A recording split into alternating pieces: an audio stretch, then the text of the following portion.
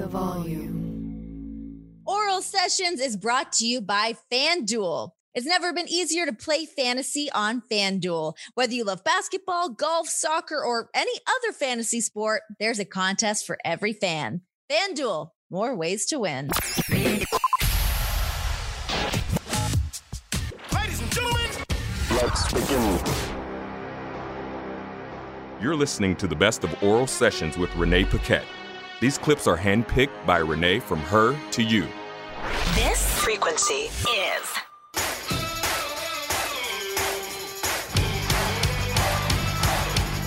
the best of Sami Zayn. Okay, so let's get into some Sammy for Syria. How did this all come about for you to start taking some of these more like philanthropic endeavors? Thank you for asking about the Sammy for Syria stuff, because I'm always eager to talk about it and get as many eyeballs on it as possible. But you're asking me where it all started from. Obviously, I have a close connection with Syria. I'm Syrian, all this stuff. But really, it was born out of the realization that I felt like a big phony and a big kind of hypocrite, because I didn't do anything. I felt like I was one of these people who was like, that's awful. And I felt like, oh, well, I can pat myself on the back because I think it's awful. Most people don't even care, but at least I care. But what does that do, really? And there's a point where I had to come face to face with that realization. Like you don't get points for caring. You can get like little points on social media. People give you some likes for it, but as far as actually doing something. Sure. Right. And I came face to face with the realization that I wasn't doing anything. And so I started looking into the possibility of what can I do? And so I started researching, and my brother's an activist, and he's done a lot of work with bringing refugees over actually to Canada, Syrian refugees. Yeah, I have family from Syria who actually came over to Canada, and he facilitated a lot of that stuff. So I kind of asked him about some organizations. He pointed me in the direction of SAMS as one that was based in the States. And when I looked more into them, the thing that really appealed to SAMS is the Syrian American Medical Society. And so the thing that really appealed to me was that they were boots on the ground. They were working in Syria, as well as in, refugee camps in neighboring countries. But that's what really I wanted to help the people that were stranded in there. And that's something that previously I'd felt completely powerless to do. Where do you even begin? You see what's going on in like Yemen as an example, and you're like, oh my God, that's horrible. I wish I could help those people, but you don't know where to start. You don't know where to begin. So you think there's this massive company like, I don't know, UNICEF or whatever, and you're like, I'll donate to that. So this was a bit more involved, and I got to get to, bounce ideas with them to where I could be more involved. And I saw all the millions of different things that they do. And I saw that they do mobile clinics. So I said, well, wait a minute, what if I, raised money? Could we start a mobile clinic?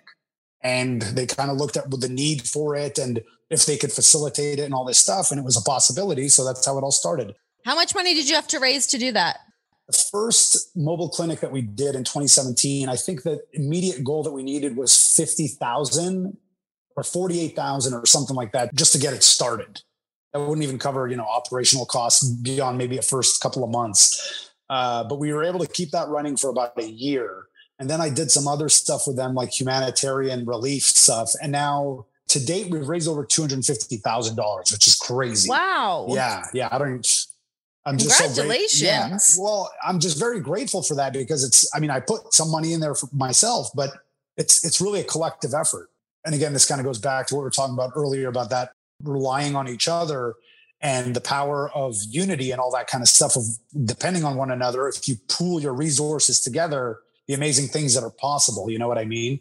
So all these people donated a little bit here, a little bit there. And over time, it's added up to over $250,000. Do you have like a tally on a number of like how many people you've been able to help? I'm sure that's hard to keep track of. Yeah, it's very hard to keep track of. But I know they sent me a report in September, and I forget the numbers off the top of my head, but they blew my mind. It was something like, what was the number? It was like 4,500 something services in 1 month. Wow. And they gave me a breakdown of what the services were. And that actually really put it in perspective, because when you're talking about something like this, it's so abstract. When you talk about helping people in a foreign country, you don't really know what that entails, but you're just like, oh yeah, we're doing good. We're raising money, medical services, hooray. But you don't really understand there's an objectivity to that. It just seems so detached. But then when they started sending me reports of, okay, here's 4,500 medical services, And 600 of those services were for gastrointestinal, and 1,100 were for, infections and for urinary. And all of a sudden, you can really start, that kind of started to humanize the folks that are getting the help, because you've had those ailments. And you remember how miserable life was without treatment for that, and what a difference maker it is. And in some cases, some of that stuff could be life-saving when you're talking about diabetics or, people who need penicillin or whatever it is. I guess that kind of stuff puts it in perspective. Or when they send me updates with pictures or videos of the people or the kids that are getting helped, that's when it really kind of hits me like a bucket of water, where it's like, oh my God, these aren't just numbers. It's not just an abstract idea of helping people. These are the people getting this specific help. And that's one of the things that I love about the mobile clinic and about the Sammy for Syria thing. And this is not to knock any of the big organizations like UNICEF or Red Cross or whatever, but those organizations are so big that when you donate, first of all, you feel like it's a drop in the bucket and you don't really know what it's doing.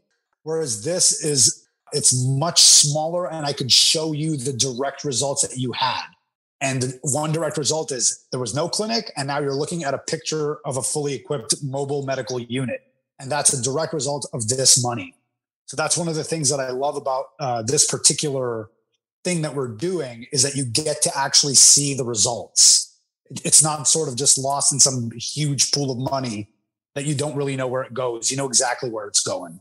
It's so cool to think of you like starting that. Like I remember when you first started putting out the tweets about it, being like, oh, this is great. To now have it being this like fully functioning, saving lives, helping people day in, day out. I mean, you want to talk about just being able to sit back, and you've worked hard for the things that you do, but now to be able to like give back to a certain degree. I mean, it's really cool. Cause like you said, it's so easy to sit back and be like, oh man, that looks bad. Or I wish I could help with this, that you've done it. Yeah. But I get it. I understand the defeatist mindset a little bit when it comes to these things that seem so big that it doesn't seem like there's something you can do. And you look at our current, social and political and economic situation, and it just seems like, how are we ever going to get out of so many of these issues? How do you even talk about fixing these issues? Where do you even begin? It's overwhelming. And not only that, but these systems are all inextricably linked. It's like you can't just fix one thing. You can't just say, like, for example, with the police reform and all the stuff that came out of the George Floyd protests, like fix policing. Okay, it's not an isolated thing. It's tied to all these other things. You know what I mean? These are very, very complex issues. It's so deep. Yeah. It's so deep, and you don't know where to begin.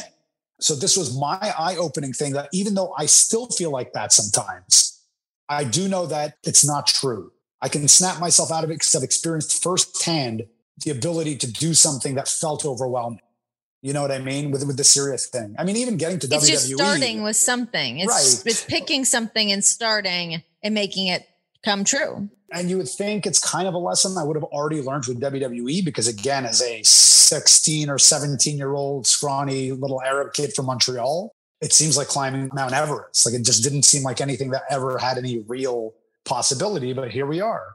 Didn't you just celebrate like almost not like it was 19 years since your first match, like almost 2 decades of wrestling? Wild, man. What are some of like the big moments that stand out for you from like first time stepping into a ring to getting to, be part of WrestleManias and different pay-per-views and all the crazy things you're doing now? Yeah, I can't even speak about, how do I put this? I can't even speak about particular moments because there's so many. There's so many that and I'm just so lucky to have experienced all these things. But it's almost more like I can break them down into chapters. So for example, when I go back to talking about first meeting all these French Canadians, these Quebecois, and riding to them to shows in Quebec City, at the time that seemed to just last forever. But when I look back now, after almost 20 years, that was a dot. That was like the first year and a half. And then by a year and a half, I broke out and started wrestling in the States. And that was a whole new chapter, that feeling of being young and crossing the border illegally. Really? Yeah. Illegal. Get them out of our country. We've all done it. Yeah. We've all done it. Look out, Rainbow Bridge. We're all coming across. Oh, I could go on a big one about this subject, but I'll dance away.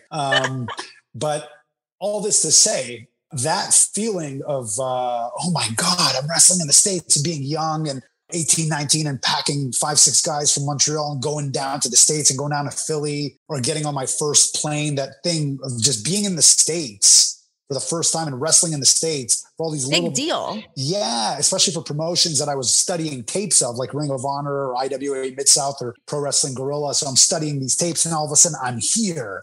And that feeling of just this newness, it's very hard to articulate. But I've had so many of those. It sounds very like romanticized. Like you think about these things and you finally get there and it's like, it lives up to the hype. It sounds like it lived up to all the things you wanted it to be. Well, that depends.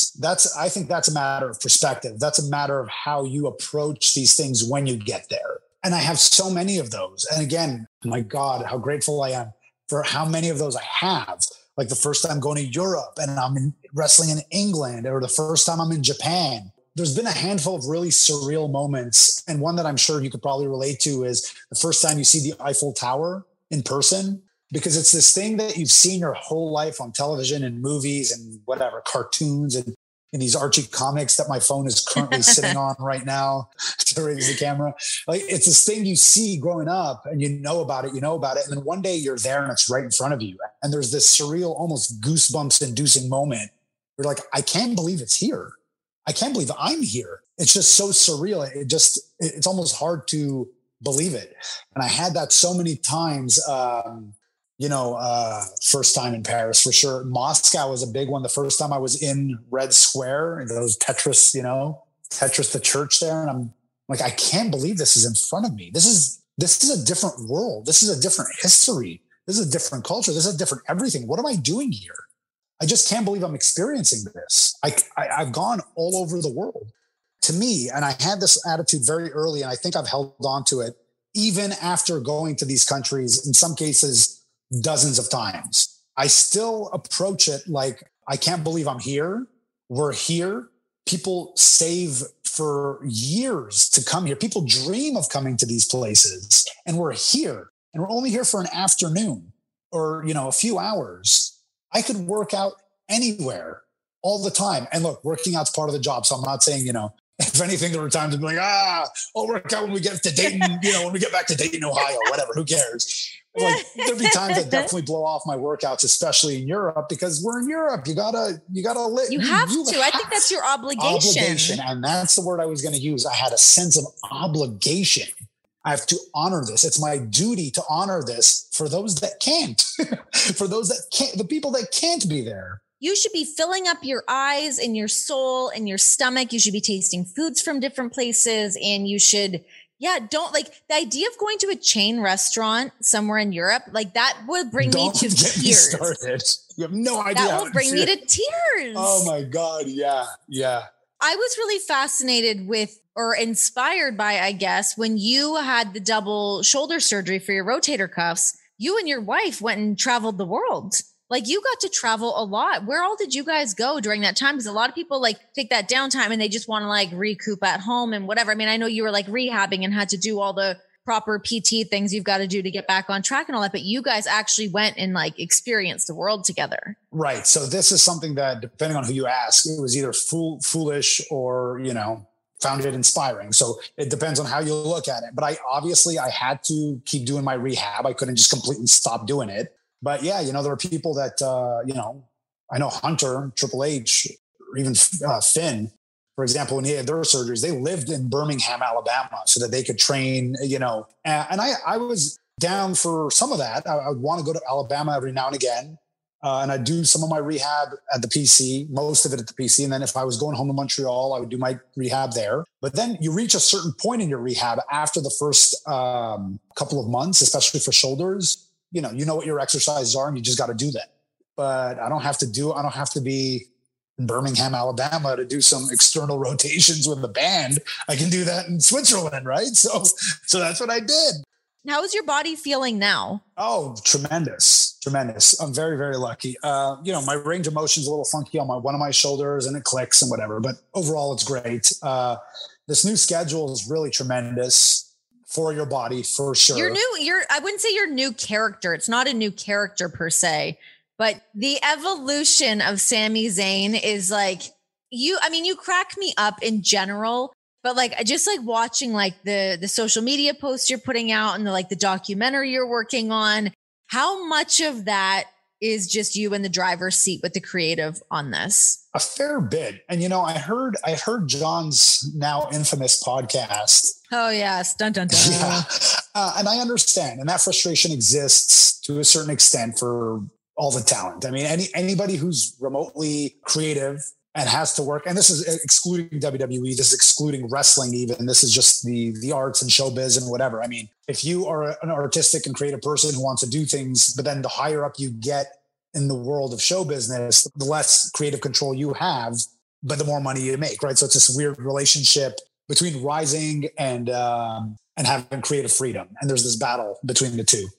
I'm pretty fortunate to where I actually feel like I've had a lot of my ideas go through kind of shocking amounts, especially in the last 2 years. Well, like when you came back and you kind of turned on the crowd and started cutting those promos, that must have been such an eye-opening experience for Vince to be like, oh, we can trust this guy on the mic to like really deliver some interesting content. You know what's funny? I forget what it was. There was this weird, you never know which segment's going to be the one that really opens their eyes. Cause I think I was already doing pretty good work in the ring. I think I'd already established myself as someone who's more than competent in the ring and more than competent holding my own on the microphone as a good guy. But then especially I thought I was doing some really good mic work as a bad guy, even before all this. But then there was this one day where I was like a guest referee or something for Kevin versus Seth. I was just doing me. Like I didn't even have any mic time. I was just, banter that the mic, the camera would pick up when I was being a ref. When I got back, they were all like doubled over. And they're like, that's kind of what I think inspired the idea for me to start being a mouthpiece for Shinsuke. I came back and Vince was like, you've got the gift of gab. We gotta, there's just something. And I wasn't even cutting a promo. I was being a ref, but they just started seeing me in this new light where like this guy, he can be so much. He can do so much for other people, even not just like, I think they saw a broader vision for me in that moment. As somebody who could be a manager even 10, 15, 20 years down the road and help other guys and all that kind of thing. And it was just some strange light bulb that went off when they just started seeing me in a bit of a different light. And I think there was a new trust, maybe not carry a segment, to your point, to be a trusted guy. You can fill some time. I mean, it's being able to fill some time. And it's very clear to me that it's like, you're not handed a promo that is a 3-page long promo. I mean, it seems like a lot of that truly is just you talking, or maybe you're writing them ahead of time, whatever. But I can knowing you the way that I know you, I can see that like transparency of like, oh, that's just Sammy being Sammy. Like it's and great. And for sure, I'm one of the luckier guys because I mean, it took a while for my ideas to start kind of getting through.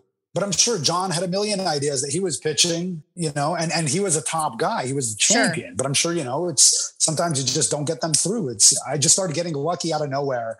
And then because some of the stuff was working and I had good relationships with the writers, I don't know, just I'm very lucky. I can't complain as much as other guys when it comes to pitching things and actually getting them. I have gotten away with a lot more than most, so I don't feel like I'm in a position to complain about that by any means. Do you ever get told to like reel it back? Because I feel like, I mean, once you start going, as we can see on this show, I'm sure they must be like, don't go there. Don't talk about that. Like, does that come up for you? Well, so part of my process is when I'm working with writers on putting my stuff together, I want to put it together. This is how I like to work. I like to be in charge of the idea, or not in charge, but I like to have my idea. I like to give it to you, and I like you to edit it a little bit and make it concise, make it deliverable in the allotted time we need, or, in the case of a producer, make sure it's in line with Vince's vision or whatever. But that's what I like. I have in certain moments been called, difficult or whatever, but you'll find that the only times I'll be difficult is when things are being dictated to me. I don't like that. I'll admit I can be difficult for sure if you're dictating what I should do, what I have to do, especially if I don't think if it's good. Like if you dictate, here's what you have to do, and it's great. I'm like, oh man, that's great. I'll go with it. You'll get no pushback from me. But if you're telling me here, this is what you're doing, and it's not good, I will be combative. Well, you can also be a rather misunderstood person because you end up in these like Larry David moments. Yeah. You know, my problem, Renee, is that I'm not the best at, I hate to even use this expression, but like playing the game. Like it's a gift and a curse. My heart's on my sleeve. I'm very transparent, and it's a gift and a curse. And when it comes to, WWE, there have been times I got better at it, but there's a certain language that you speak and a certain vocabulary so as to not be so forceful or whatever. It's a never ending learning process of learning to navigate different people, who you can say what with, how you could say what with whom. Your language has to change with certain people. Yeah. Yes. And that was never a thing in my life until I got to WWE. So I didn't learn those skills of, Jedi mind tricks and wanting to get my stuff in but saying it in a way you're battling English, French, Arabic. You're trying to learn how to juggle it all. Throw the guy a bone. Yeah. Well, don't feel bad for me. It all worked out pretty well. With big fights every week, there's never been a better time to give FanDuel Sportsbook a shot and join the action on FanDuel Fight Nights. Because right now, you can place your first bet risk-free. That's right. You're going to get up to $1,000 back if you don't win. FanDuel gives you so many bets to choose from. There's parlays, round props, method of victory bets, and so much more. FanDuel is the #1 rated sportsbook app in America. It's incredibly easy to use. It's such a no-brainer. Plus, it's safe and secure and real quick. Fast payouts. You get that money right back in your pocket ASAP. One of my favorite features. You got to stay rich, keep that money in your bank account. This app is so easy to use that when you win, you actually get paid in as little as 2 hours. So with FanDuel in your corner, you'll always get exclusive odds boosts, great promotions, and so much more to make your FanDuel Fight Night even more exciting. That is why they are America's #1 sportsbook. So sign up with the promo code Renee to bet risk-free up to $1,000 on FanDuel Sportsbook. Download FanDuel today. That is promo code Renee, RENEE. Disclaimer, 21 plus and present in Arizona, Colorado, Connecticut, Indiana, Michigan, New Jersey, Tennessee, Virginia, or West Virginia. First online real money wager only. Refund issued as non-withdrawable site credit that expires in 14 days. Restrictions apply. See terms at sportsbook.fanduel.com. Gambling problem? Call 1-800-NEXT-STEP or text NEXT-STEP to 53342 for Arizona. 1-800-GAMBLER or visit fanduel.com/RG for Colorado, Indiana, New Jersey, and Virginia. 1-888-789-7777 or visit ccpg.org/chat for Connecticut. 1-800-270-71117 for confidential help in Michigan. TN Redline 1-800-889-9789 in Tennessee or visit www.1800gambler.net for West Virginia.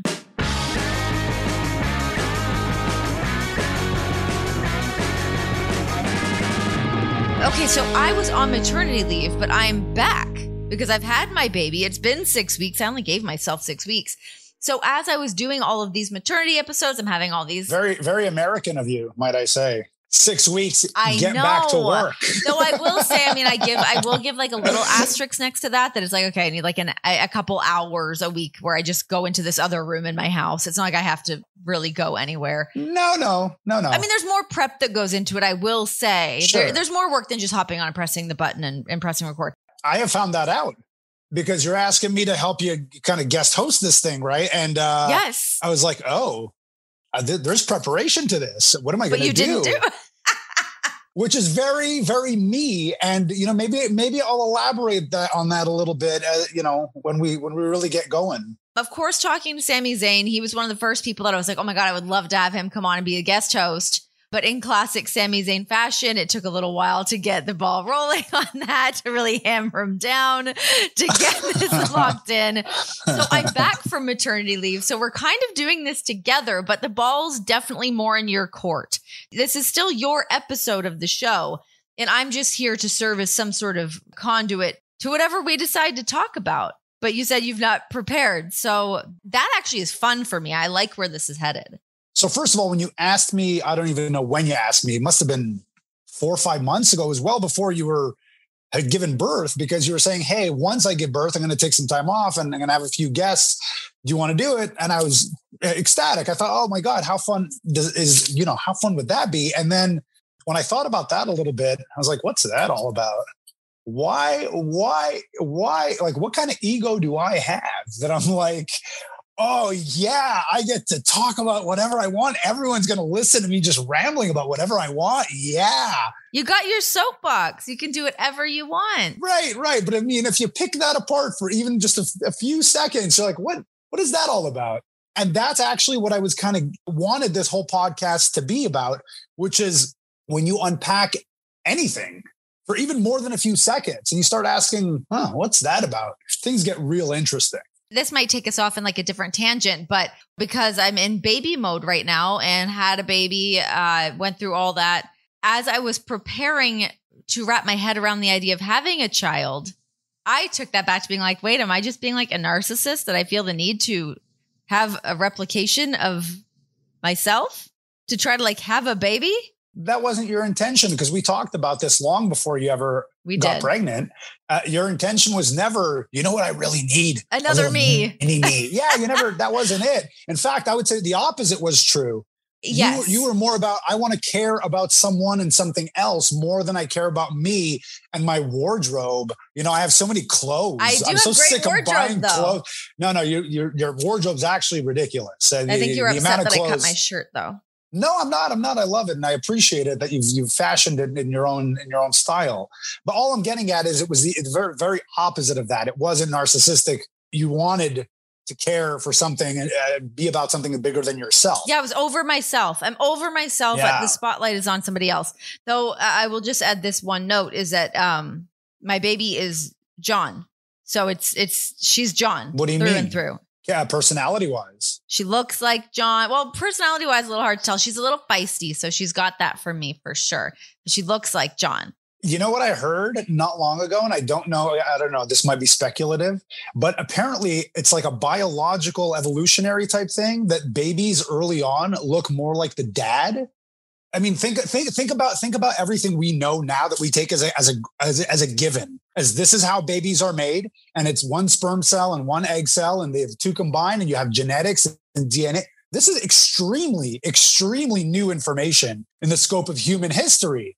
Even the idea that it's one father, I mean, we take that as a given. But I think I heard something that I don't remember. I was going to say ancient tribes, but I don't remember where this is deriving from. But they believed, like many men would have intercourse with the woman because they believed that like you're making a cocktail and you're getting the best of all these men. I'd call that a cocktail, right? And when you think about that, if you didn't know what we know now as a given of genetics and one cell and one egg and all this, you'd be like, hey, you know what would make great babies? We take the strongest guy, the fastest guy, the tallest guy, and we get them all together and they all do their thing with the woman and then she'll have a super baby.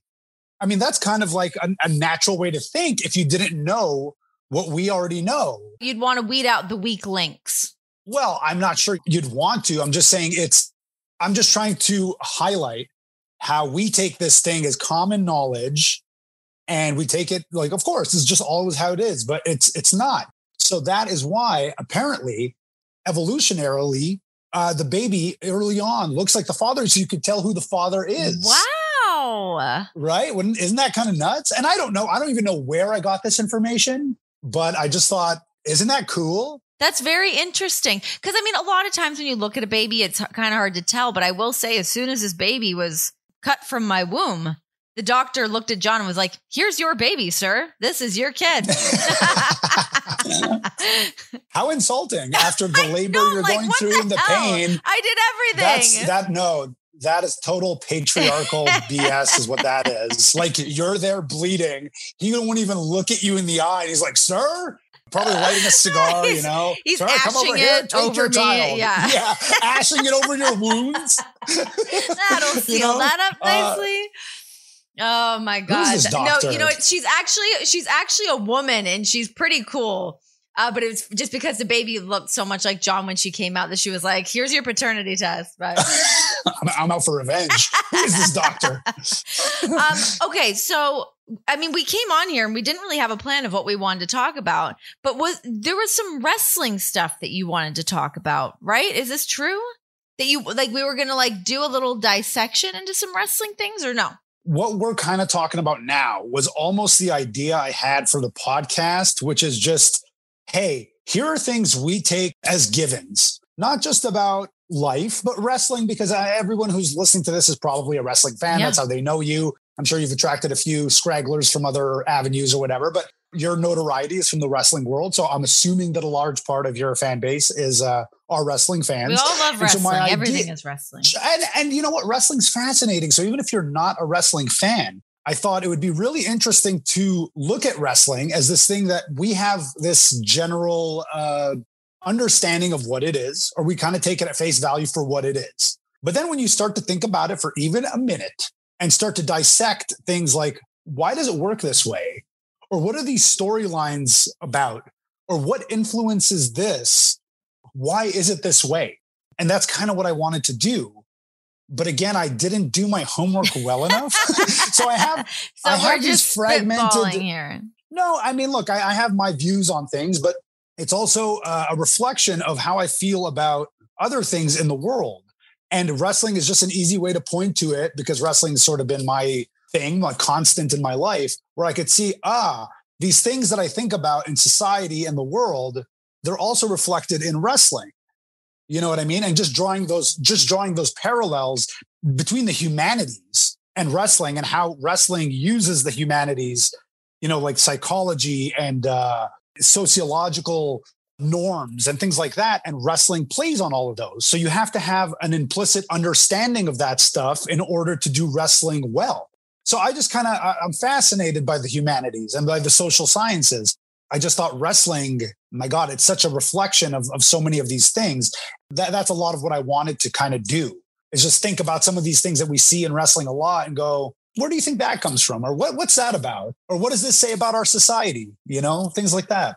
You know, there's that like phrase of like everything is wrestling. I mean, so many things can either be reflected in wrestling or stem from wrestling. I mean, even you touching on like the psychology of the way that wrestling kind of comes together, it always blew my mind how much there was to know about wrestling. Like the psychology behind things, the why things work, why things don't work. And this is not like you can't just take like a crash course and try to figure that out. It takes years and years and years to really kind of figure out why things work and don't work. And you're constantly having to learn and evolve and like keep your finger on the pulse to figure shit out.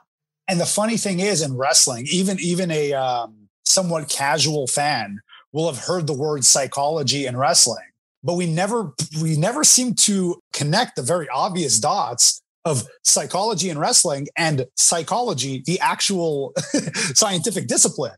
But that's what it is. It's not wrestling psychology and psychology. It's just psychology. Yeah. and it's how does wrestling prey on what we know about people and the human condition, and how do we manipulate that? You know, you have to have a basic understanding. Actually, I'd say more than basic, a somewhat complex understanding of the human condition in order to manipulate the human condition. And how much harder has that gotten over the years in terms of like fans' awareness, how much knowledge is out there for people to know as humans are changing and like our wants and needs are changing. People's attention spans are constantly changing. Like, does that make putting together wrestling shows and matches more difficult to evolve from what wrestling matches used to be? I'm sure in some ways, but I'm still talking about just the nuts and bolts. You know, I'm just talking about what is wrestling and the idea of like a good guy and a bad guy. And here's things that we say are wrong or that are right. And here's things that make someone virtuous. And here's things that make somebody dastardly. And here are the sort of parameters and the meaning that we ascribe to things, because it's all made up. But that's part of the beautiful reflective nature of wrestling, is that it's not just wrestling that's all made up. It's all of it. I feel like this is like, we need like Daniel Bryan on this podcast, or like Brian Kendrick. I feel like it's like, this is what I'm saying about just thinking about something for more than 10 seconds. If you take it at more than face value, like our society, these very complex things, and you start to kind of go, what's that about? Like, oh, it's all just kind of made up, right? It's all like our taboos evolve with time. There are things that are taboo now that won't be taboo in 20 years, or things that were very taboo 20 years ago that are out in the open now. And what are some like examples of those like taboo things? I don't know, just off the top of my head, let's say homosexuality, right, has changed the way we as a society look at homosexuality now versus 40 years ago. Sure. But certainly out in the open and in the world of sports or whatever, it's always been prevalent. But I'm just saying everything's viewed differently and everything's constantly changing.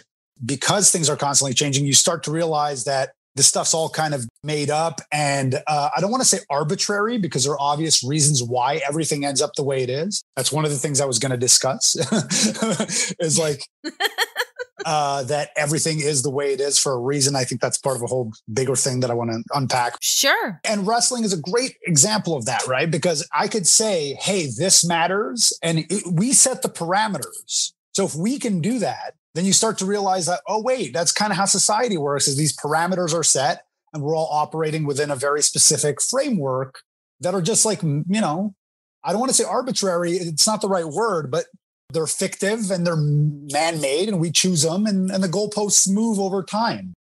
I think part of what's colored my perception of this kind of stuff is that if I go back to my upbringing from a very young age, being Arab and Muslim and being brought up in an extremely Arab, extremely Muslim household, and then also being this white-looking redheaded kid, for all intents and purposes, just raised in the Western world and kind of adopting to these two totally different sets of values and norms and different taboos and different things, makes you aware very early on, not on a conscious level that you could articulate because you're not there yet, but you have this sort of implicit understanding that, oh, certain people do things this way, and then other people in other places in the world do things that way.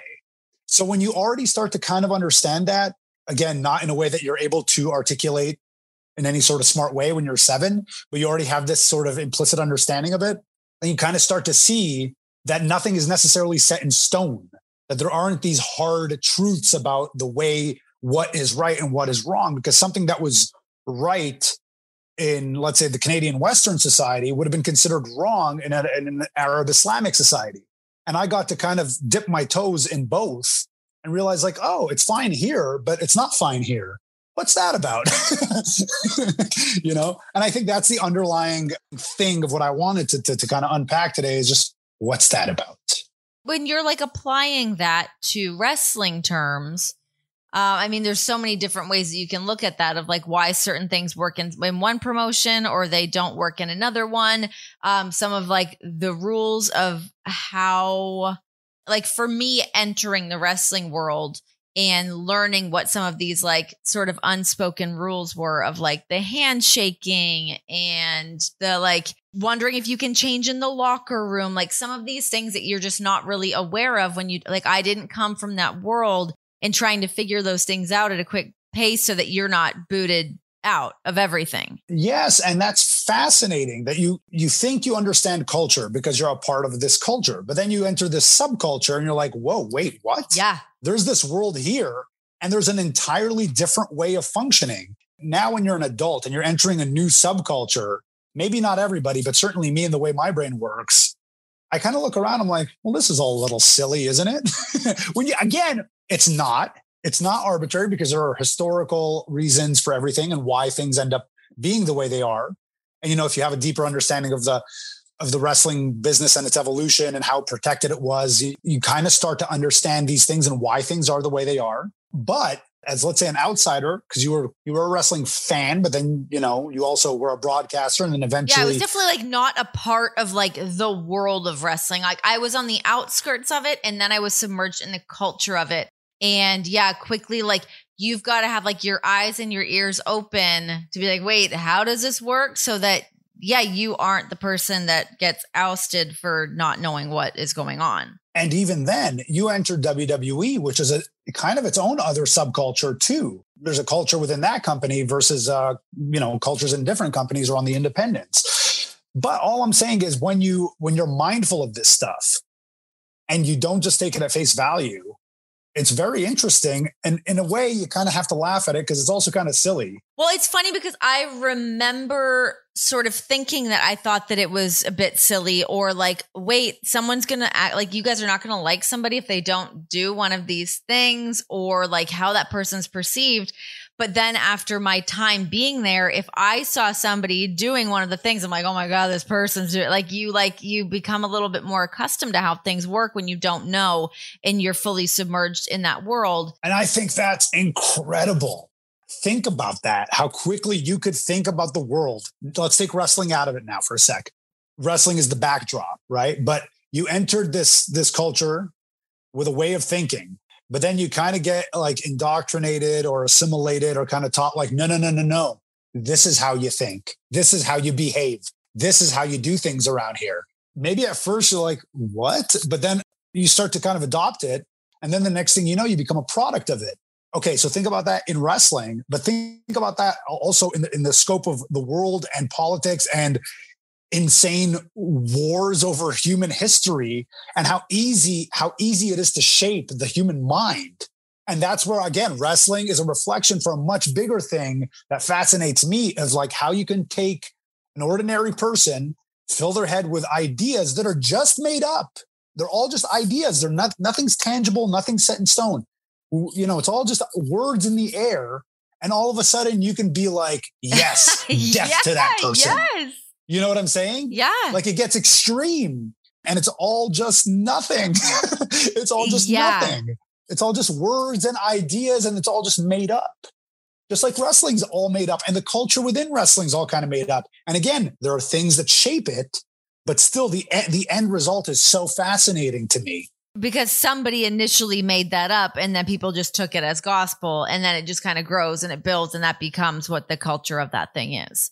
Yeah, it's fascinating. Oh my God. Like I'm actually kind of glad that my brain doesn't work like that, because that seems exhausting to think of like all of these different. It's fun too, though. Yeah. So I had I had two things in my head that are kind of opposite ideas, but that I kind of subscribe to. It's a little bit of a nurture nature conversation, and I'll relate them back to wrestling, because that's the whole point of some of this. So I was watching this Bob Dylan documentary. Martin Scorsese put out a documentary on Netflix a few years ago about Bob Dylan, specifically about a tour he did in the 70s called the Rolling Thunder Revue. A couple of things jumped out at me about this that I thought were fascinating.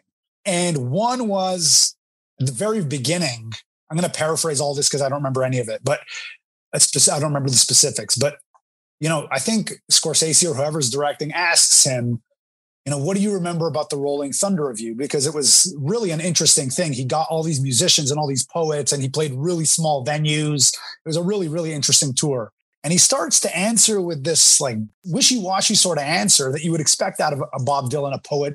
And then he cuts himself off. And it's like, you know what? It was just another tour. I don't even remember. I've been on tour nonstop for 40 years. He's not going to remember everything, you know. It might seem iconic to us, but it might just be a drop in the bucket for Bob, who's been on the you know, quote unquote never-ending tour. That's what he's known for. He's been on tour forever, and he kind of doesn't remember it. So I thought that was real interesting in the idea of, that's also kind of Bob-ish, is that antagonistic quality to him, which I find interesting. The reason I'm bringing up Bob Dylan, he gets asked about something about like the meaning of life, like just something about what's it all about. And he has this answer that I found really interesting, where he says, life isn't about finding anything. It's about creating. It's about creating yourself and creating things. And I thought that was real interesting, because it started bringing up the idea to me about like the authentic self. And Bob in particular is a real interesting fella in his evolution of his career. If you look into it, you know, he gets a lot of notoriety in the folk scene in New York, and then he becomes like this voice of the generation with his protest music. And he has this antagonistic sort of quality to him. So he's like, hey, no, that's not me. And he starts doing something completely different. And then in the late 60s, all of a sudden he's putting on a cowboy hat and doing like Nashville blues. And then he's a born again Christian. So he's just doing all this sort of stuff. I was reading some interviews with people who knew him early on, and they're talking about how he would take things and then he would just make them a part of him. And that got me really thinking as it pertains to wrestling. As a hardened critic now of wrestling, because I've been in it so long, it takes a lot to sort of impress me. I think what really stands out what fans really gravitate towards is the idea of authenticity. If somebody plays their character well enough to where there's believability, all of it, the very nature of wrestling revolves around believability, because we all know it's a show, but we want you to trick us. You want to believe. And so I think that's why authenticity is so important in wrestling, because first of all, the work has to be authentic enough to make us forget or to make us believe. But then the characters, we have this innate quality. Maybe it's just me because I'm like snooty and I've been in wrestling so long. You call that wrestling? I don't know what. Maybe that's me now. I don't know. But if there's something that I don't find believable in the way somebody's carrying themselves, I'm out. I think a lot of it is attraction to confidence, and it takes a lot of confidence to be that authentic person. Right.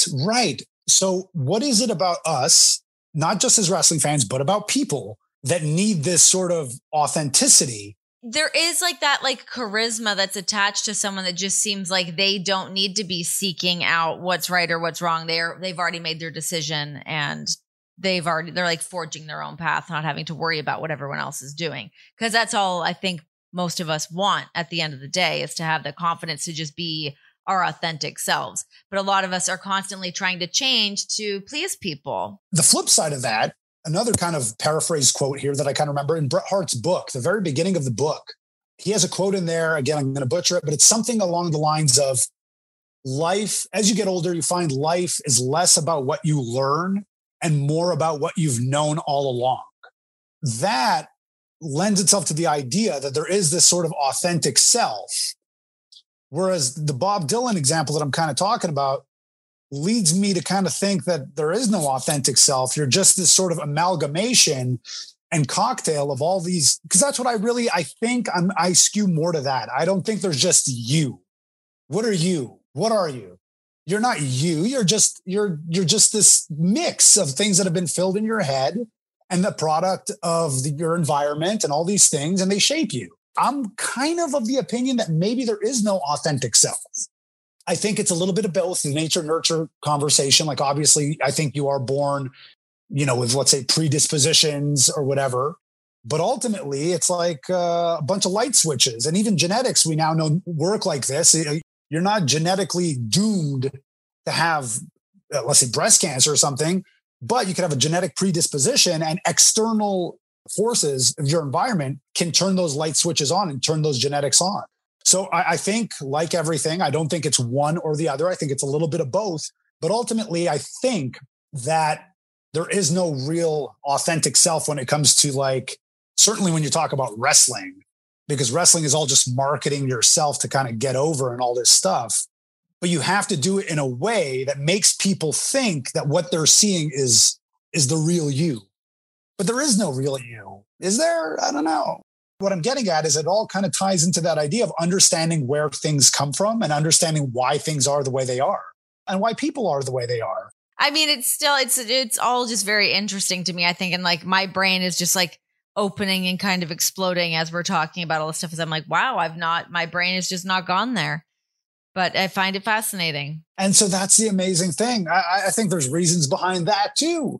But I just think we're living so much on the surface day to day that we're hovering on the surface, and there's this insane deep, and it's getting deeper and deeper because it's unaddressed, this deep pool beneath us. And we're just living here with like YouTube videos and cats and Instagram likes and stuff like that, living on the surface the whole time. And there's just so much that's left unaddressed. And even then, I have a whole theory about that. I think that, living in a consumerist society that teaches you to care primarily about these things and to consume and spend money on these things rather than, think about things that actually matter. I think that's kind of by design. I think that's a part of the culture that we live in.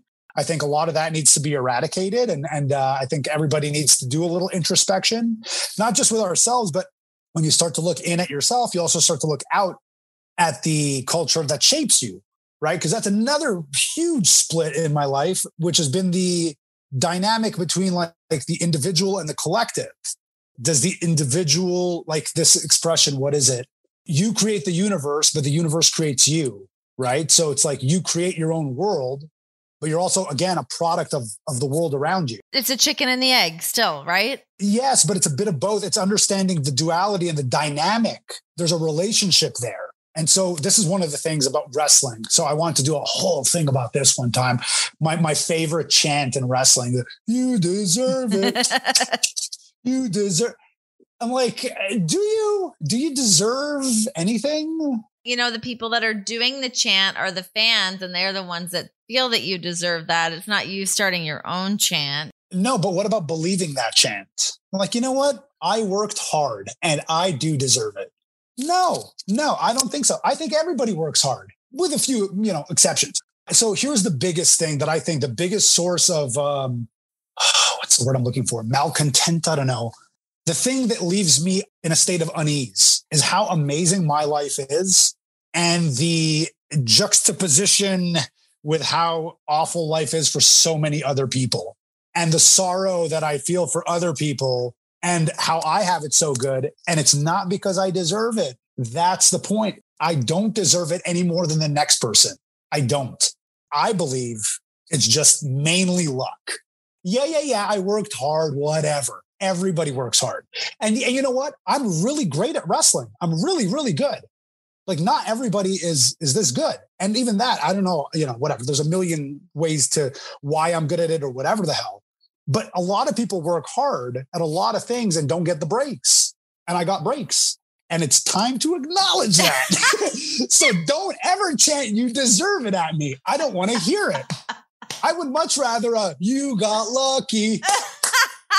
You got luck, because that would be way more I hope accurate. That chant takes over. Please, for the love of God, start chanting "You got lucky" to Sami Zayn. Yeah, that's a good chant. When I win the WWE Championship, that's what I want. You got super lucky. Not the best chant in the world, but you make it work, people. You make it work, because that's the truth. Yeah, hard work, sure, whatever. They go hand in hand. I mean, it's the perfect timing and it meets preparation and all that shit. I mean, it's all the same thing, right? But the preparation is part of it. Nobody's discounting that because it's a given. But a lot of people don't do the prep. Who are these people? What are you talking about?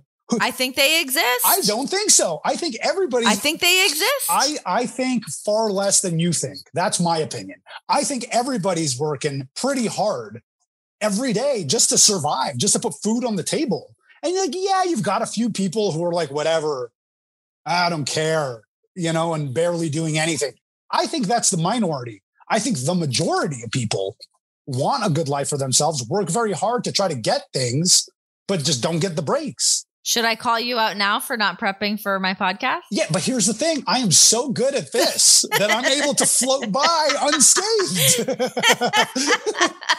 But you see what I'm saying? Even then. There's so much to unpack there, and I would love to continue to unravel it, but I can hear my baby crying, and I must go tend to her. Let me say one more thing before you do. I'll just tie this one thing to wrestling, because we haven't done it the whole time I've been trying to. The individual effort versus the collective effort, right? So you take someone like Roman Reigns, who's a great example. Roman, no one's going to say he's not good. He's awesome, clearly. However, think of how many people it took to get him there. And so that's the amazing thing about wrestling that I think about all the time is the duality and the dynamic between the individual and the collective, because it's a very individual mindset of like, I got to get over. I'm the best. I have to believe I'm. A little bit of that is like WWE conditioning or whatever. Like you got to think like you're the man and you want to be in the top spot. And it's all through a lens of sort of dominance, which is a whole other, I won't even touch all that. My point is just that while we're talking about us, you're relying on the person next to you to get you there. You can be the best. You can be the best promo in the world. Who are you going to cut a promo on if nobody's there to work with you? You know what I'm saying? We need one another to get ahead on an individual level. And, just understanding that dynamic, I think is important. And again, it's one of those things that's reflected in society and in ourselves, but also you see it in the wrestling business. When we talk about this guy's the best, that guy's the best, you have to understand the totality of the picture. That's all I'm getting at. We hope you enjoyed the best of Oral Sessions. Follow Renee on social media at Renee Paquette and be sure to subscribe to her YouTube channel. Also, rate and review this podcast.